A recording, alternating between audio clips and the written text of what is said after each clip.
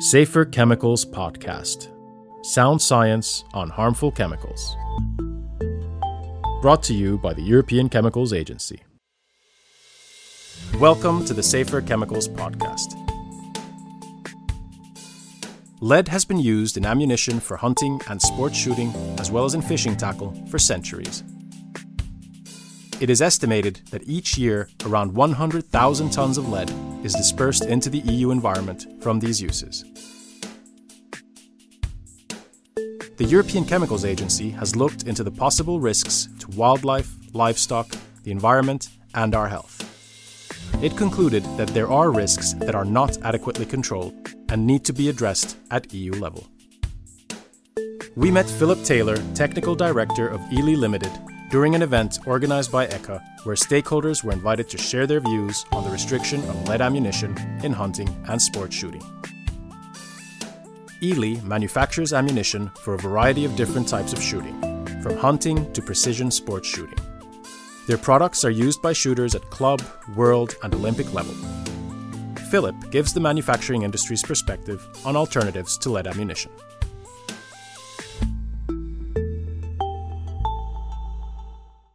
We manufacture predominantly 2.2 small bore, high precision target shooting ammunition, and also lead air pellets for 0.17 caliber target shooting. Can you briefly describe what you're doing here today? I mean, today is the day when stakeholders are coming here to Helsinki to discuss the impacts of a potential restriction or even a ban of lead ammunition. So just describe why you're here.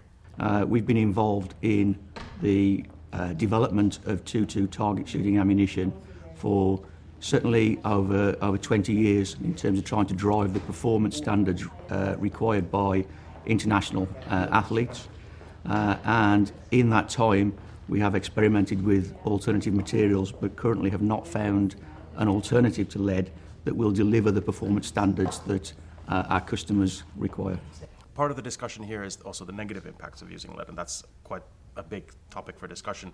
What's your view on that? Do you see that there are negative impacts? I mean, also in sports shooting. I think undoubtedly, as manufacturers, we are aware of the problems and the negative impacts that lead delivers. And I think as such, we are committed to continue our development and looking at alternative materials. We are by no means committed forever to lead. If we can find alternatives, then we would happily use them and try to spread that across our customer base. Particularly for 2.2 and 0.17 caliber target shooting, accuracy performance demanded by our clients is particularly high and challenging. That for us is the big challenge for research and development with alternative materials, trying to find an alternative material that will deliver and perform at that level. You mentioned alternative materials. Do you already foresee or have you heard of other potentially viable alternatives? In terms of 2.2 and 1.7 air pellets, we have seen other alternative materials. For example, copper 2.2 is available and is on the marketplace. When we've tested that and looked at that, it doesn't perform to the accuracy standards that we're trying to deliver to, predominantly due to the physical properties of copper and how that behaves in the rifle barrel. Other materials have been tried in the past, including bismuth, but bismuth tends to be difficult to manufacture with and operate with in a volume scenario, so it becomes very uneconomic.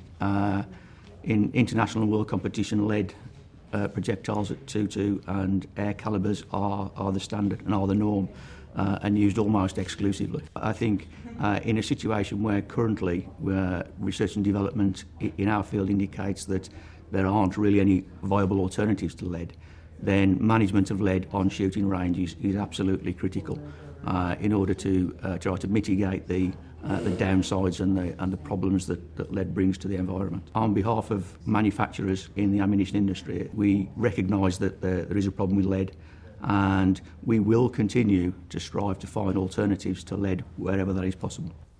Thank you for tuning in. You can find more episodes at echa.europa.eu/podcasts.